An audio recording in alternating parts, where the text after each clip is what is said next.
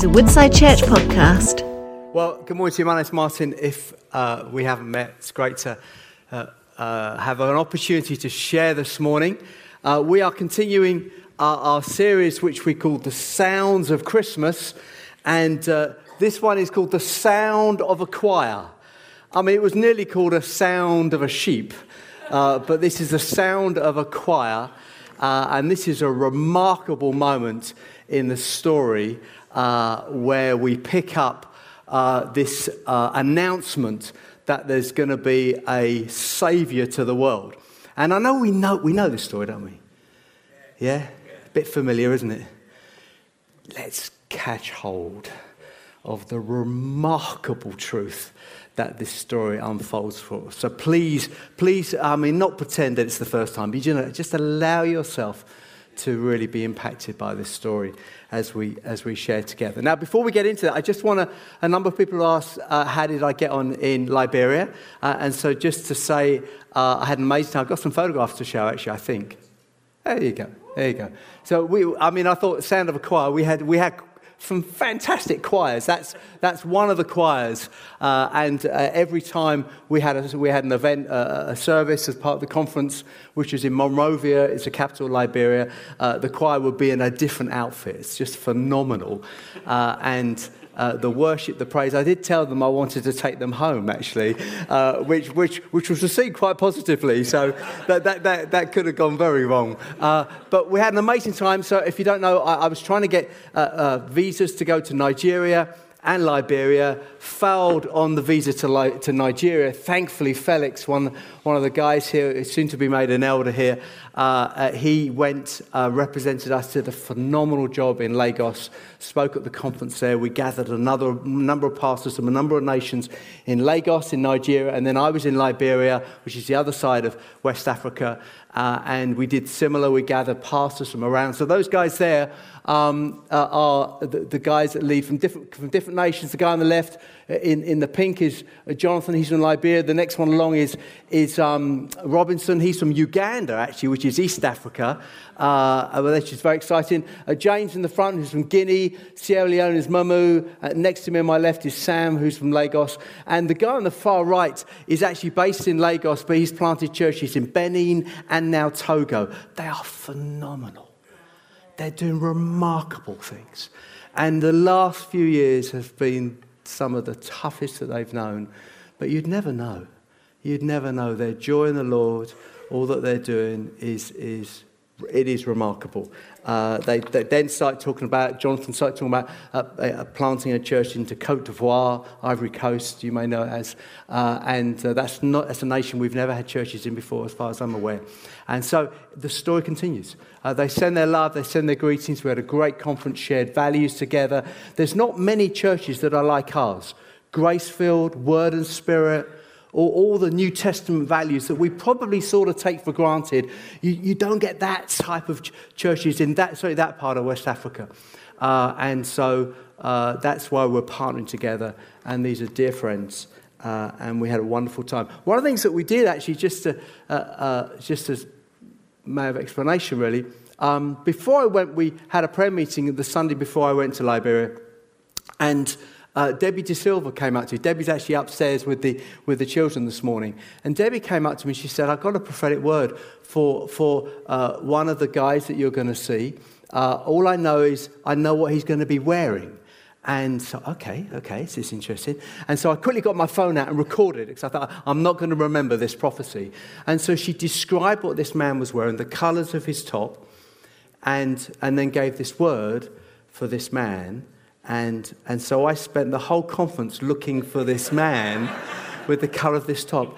And I couldn't see anyone until the second to last day. Suddenly I saw this man, someone I know really well, actually.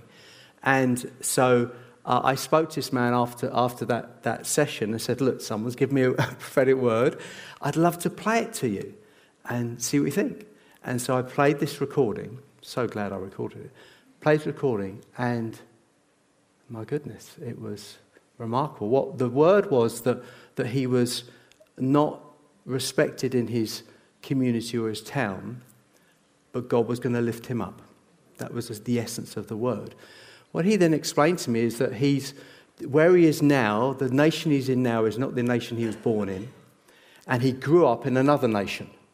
So there's like 3 nations connected to his story, and he's often, and culturally this would be important, it's often when people say to him, well, you're not really from here, are you?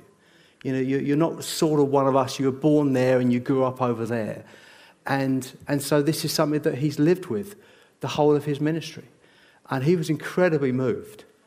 I'm playing a recording that I received the Sunday before I went. I'm thinking, this is remarkable. Of the person was wearing, it was a 2-coloured top. Yeah, I mean, I tell you what, church, the prophetic temperature is really going up, isn't it? Have you been here for the last few weeks? I haven't, but boy, have I heard about it. I mean, really significant prophetic words coming through, shaping, directional. The elders meet this week, actually. Guess why we're meeting? To grapple with all that God's saying. And we weigh prophecy, of course. We share it and then we weigh it. But we can already see some themes coming through. And so, the prophetic temperature is going up, and praise God. And we talked about, didn't we, how we wanted to do less rowing, more sailing. Well, you say these things, and suddenly God moves. So it's impacting us, very encouraging. It's also impacting West Africa. Yeah. Praise God. So thank you for your prayers. Yeah, thank you, God. So God is doing some phenomenal things. Isn't he wonderful? Right, now I want to get into the story. Can we play the video? I think we've got someone who's more eloquent than me reading the text. Chapter 2, verses 8 to 18. And in the same region there were shepherds out in the field, keeping watch over their flock by night. And an angel of the Lord appeared to them, and the glory of the Lord shone around them, and they were filled with great fear. And the angel said to them, Fear not, for behold, I bring you good news of great joy that will be for all the people. For unto you is born this day in the city of David a Saviour, who is Christ the Lord. And this will be a sign for you. You will find a baby wrapped in swaddling cloths and lying in a manger. And suddenly there was with the angel a multitude of the heavenly host, praising God and saying, Glory to God in the highest, and on earth peace among those with whom he is pleased. When the angels went away from them into heaven, the shepherds said to one another, Let us go over to Bethlehem and see this thing that has happened, which the Lord has made known to us. And they went with haste and found Mary and Joseph and the baby lying in a manger. And when they saw it, they made known the saying that had been told them concerning this child. And all who heard it wondered at what the shepherds told them. Wonderful. Wonderful. The backdrop to this part of the retelling of the story by Luke's account, is really interesting. There's a backdrop, if you like, a comparison that Luke introduces just prior to him getting to the moment when the angels appear to the shepherds and the story begins to really take shape. But let me just read to you what Luke writes just a few verses before, at the beginning of chapter 2. He says this. He introduces the story by telling us about Augustus Caesar, who's way off in Rome, and Augustus Caesar is at the height of his power. And Luke is deliberately contrasting these things going on. Okay? So this is what it says at the beginning of Luke 2. In those days, Caesar Augustus issued a decree that a census should be taken of the entire Roman world. And verse 3 says, and everyone went to their own town to register. See, this is why Joseph and Mary went to Bethlehem, the town of David, because Joseph belonged to the house and the line of David. But Luke introduces us to Augustus. And Augustus was the adopted son of Julius Caesar. And Augustus became the sole ruler of the Roman world after a bloody civil war. I always think I'm swearing when I say that, but a bloody civil war. He turns the Roman Republic into an empire. This is a significant moment in the story of Rome and the Roman Empire. And Augustus made himself the head. And he proclaimed that he had brought justice and peace to the whole world. You'll recognize some themes here. Justice and peace to the whole world. And declaring his adoptive father, Julius Caesar, was divine, and therefore Augustus was the Son of God. And in fact, poets wrote songs about Augustus and this new era. And historians, Roman historians, told the story of Rome's rise with this climax of Augustus himself. And people said of Augustus that he was the saviour of the world. Meanwhile, far away on the same eastern frontier, a little boy was being born. Within a generation, he would be hailed as the true Son of God, whose followers would speak of him as their saviour, and whose arrival would bring true justice and peace to the world. See, the point is clear, what Luke is helping us with. The birth of this little boy is the beginning of a confrontation between the kingdom of God in all its apparent weakness and vulnerability and fragility that is seen in a child, and the kingdom of darkness and any other kingdom in the world. And Luke wants to grab our attention with this juxtaposition. He wants us to see the might of the Roman Empire and the fragility of this small boy. He wants us to look at the counterfeit to the genuine. He wants to realize what the world is saying about this and what God is saying about this. And this contrast between the genuine and the counterfeit we see today, don't we? The world wants peace, but without the Prince of Peace. The world wants joy, but not joy that is found in the Lord. The world wants truth, as long as it's my truth. And this juxtaposition, this contrast grabs us, and that's what Luke wants us to do, but not just to say, oh gosh, look what was happening there, but to apply it into our setting and realize that we also need to focus on what is genuine versus what is counterfeit. And then there's the message from the angel. It's the gospel. It's the gospel. Fear not, we're told. Fear not, for behold, I bring you good news of great joy that will be for all people.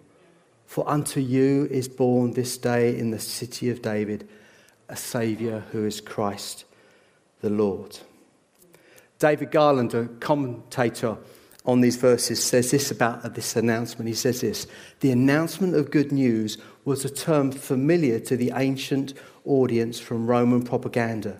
It was used for glad tidings related to the birth of an heir to the emperor, of his coming of age, and his ascension to the throne. The term will be completely redefined by the gospel story of Jesus. So much going on in this moment, isn't there? The angel's announcement includes several of the most frequent words that Luke used through his gospel about bringing good news, about joy, about today, about the Saviour and the Lord. This shows the tremendous importance of this angelic pronouncement. It's just not a part of the story. It's a significant moment in the whole story of Jesus Christ. It's this bold proclamation of the gospel is at the very heart and the very beginning of the birth of Jesus. This time has come for the fulfillment of all the prophetic expectation that has been built up throughout the Old Testament. Now it's been revealed. Now it's been announced. Just a phenomenal moment. And if it wasn't dramatic enough that you had one angel, you then had a multitude of angels. I mean, the gravity and the moment just gets grander. In verse 13 it says this: and suddenly there was with the angel a multitude of the heavenly hosts praising God and saying, glory to God in the highest, and on earth peace among those with whom he is pleased. I don't know if you've ever had those moments when you're impressed with something and then you get a multitude moment. Some years ago, my family went bird watching. That's one of the things we like to do. I know that's not very cool, but we do it, okay? So we do bird watching, and we went to Pembrokeshire, beautiful southern part of Wales, and we went to Skomer Island, which is an island just off the coast of Pembrokeshire. Some of you are nodding your head. We'd never seen a puffin in our life before. It's one of those birds you always long to see, isn't it? Certainly it has been for me. And so we're on a boat, and we've been told that this is the time of year that puffins can be seen. They're called auks. They're part of the auk family, actually. I know when I say auks, normally people think of Lord of the Rings, right? Okay, but these are little auks, okay. And it's a tiny little bird. And so we're on this boat, and my whole family, mum and dad are there, and Dawn and the girls are there, and so we go round the bay, and there it is, a puffin. We went absolutely bonkers. Now we're strange. We get excited about bird watching, and suddenly we saw this puffin. Honestly, we were really excited. I couldn't grab my binoculars quickly enough, And then it was bobbing on the foot, and we're all celebrating, high-fiving, And then we carry on round the bay, and then we see a multitude of puffins. There were thousands of them. We felt ridiculous because we'd celebrated so much it's one puffin. Everyone else is thinking, they've clearly never seen a puffin before, And so there was this multitude. So this impact. I'll give you another example. I remember somewhere our daughter Becky is somewhere. There she is. She's waving. With Ethan. Did he tell I've got a grandson? Did I tell you that? Okay. He's here. He's in the building, just so you know. Very excited. Okay, so Becky and Esther, when they were growing up, they didn't realise other people supported Crystal Palace. They thought it was only our family. I think there's an element of truth in that. And so there was the first time we ever took them to Selhurst Park. That's the home of Crystal Palace. And we're walking to the ground, and there's just ones and twos, and then suddenly a multitude of Palace fans. Remarkable. You don't believe me, do you? Thousands of people support Crystal Palace.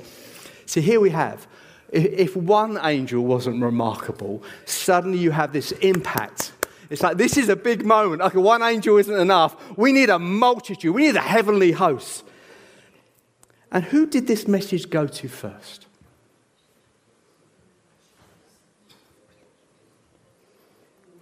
Shepherds are a strange choice for the first heralds, the first evangelists, the first to hear about this good news pronouncement.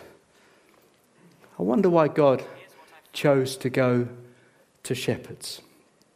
David Garland, this commentator we found really helpful in this, he said this: surprisingly, that glory does not appear in the temple in nearby Jerusalem, nor does it shine around the manger and the newborn child.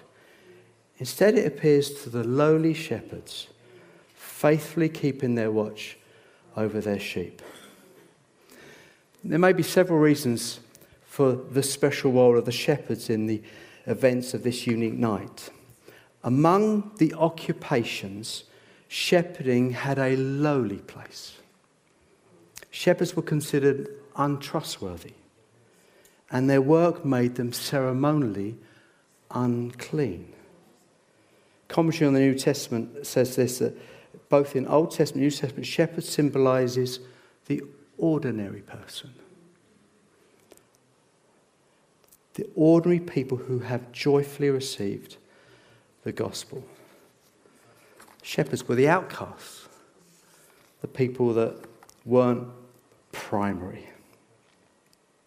Isn't it remarkable that this announcement comes to the ordinary person?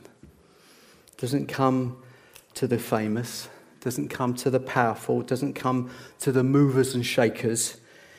It comes to the ordinary, in fact, to the outcasts. The gospel is for all people, we're told in this pronouncement, but the shepherds are the ordinary people. And the message the angels proclaim, or begin with, is do not be afraid. Fear not. Do you remember? Fear not, for behold, I bring you good news of great joy that will be for all people.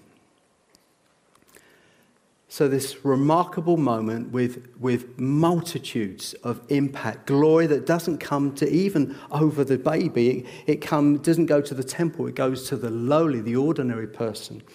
And the message is a message of good news, but it's also fear not. Do you know, that command, fear not, is the most common command to be found in the Bible. And we even got it mentioned this morning from Marion. Marion mentioned, fear not, because I have called you by name. The very presence of the angels of Christ's birth tell us that the world is not a closed system from God. You know, I'm a big fan of Apple products. Forgive me for that. But Apple like to keep you in their ecosystem. You heard that phrase? You know, that it all works great as long as you do it within their system. People who are sort of IT geeks, they don't really like Apple because it closes you into their system. See, what this shows us in the beginning of the story is that we're not in a closed system where God doesn't penetrate. The angels come from heaven and come to earth. It's like a precursor to so much of our faith, that God comes where we are, where humankind is. God's glory comes to the ordinary person. It's a message of good news. It's a message of hope. It's a do not be afraid. It's a be encouraged. Take good comfort. There's all those messages that come through. And this message comes to those who are ordinary, not the great and the good. I don't know how you're feeling at the moment. I'm feeling pretty ordinary, if I'm honest. So sometimes, probably most of the time, I'm quite pumped and I feel I can take on the world. That's my norm. I think that would be my normal disposition. If I'm honest, I don't feel like that at the moment. Not one particular reason, but I just want to be honest with you. I feel pretty ordinary. How are you doing? How are you feeling? I feel like there's an attrition going on around us of what feels bad news after bad news, and challenging moments and more challenging moments. We had a wonderful community group meeting this week, and we went round the room and different people shared. And there's some big stuff going on. There's no big stuff going on that I can refer to, but I feel pretty ordinary. Do you hear me? I feel like I need God. I feel like I need to be reminded of the good news of Jesus Christ. Anyone else feel like that? Maybe you're shocked. Maybe a pastor's supposed to be always bang, bang. No, they're not. If they are, it's not really what's going on. And so I need to know the good news, the gospel. It's funny, when we talk about the gospel, we normally think of it like an evangelistic moment. Got to preach the gospel. Actually, believers need to hear the gospel as well, don't we? We need to know the good news of Jesus Christ.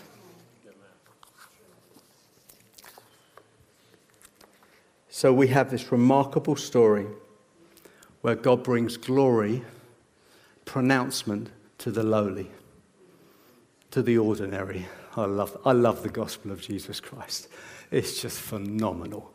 It's everything opposite to what the world says. But the world says lots of things. The world says, I want peace, but I don't want the Prince of Peace. The world says you can have joy, but not joy in the Lord. The world says, oh yeah, we like truth as long as it's my truth. And we get sucked into all that stuff, if we're honest. And many, many other things that we could add. But there's another encouraging thing in this story that I'm also encouraged by. It's how God turns negative into positive. I'm encouraged because Luke tells us how the emperor in Rome decides to take a census of his whole domain. It was a way of him celebrating the grandness, the expanse of his kingdom. But we know that that census was used by God to bring his purposes into fulfillment, because Joseph and Mary went to Bethlehem, and that was in the line of David, in the town of David, and that began to be the fulfillment of prophecies that he'd spoken of. We're reminded again that God can use and does use all things for the good of those who love him. So not only is it a God that isn't close to where we live, close to our system, if you like, he breaks in. He's also a God that takes the wrong things going on in life, the evil going on in life, the real obstacles, and he turns them around in a way that only he can do and brings them to good for those who love him. Amen? I mean, it just gets better, isn't it? It's just, this is the gospel. This is what we're founded on. This is the creator of the universe. This is amazing. So what a story. It's a story of good news for all people. It's a story of God who comes to the ordinary. It's a story of power and greatness demonstrated through humility and sacrifice. It's a story of Christmas, but it's actually a story that points to Easter. Let's not get stuck on the baby, because all of what this is pointing to is good news. And good news is about the gospel of Jesus Christ. He came, he lived, he died, he rose again. In him we find eternity, but in him we find our Father. And our Father finds us. And that's the gospel. Amen?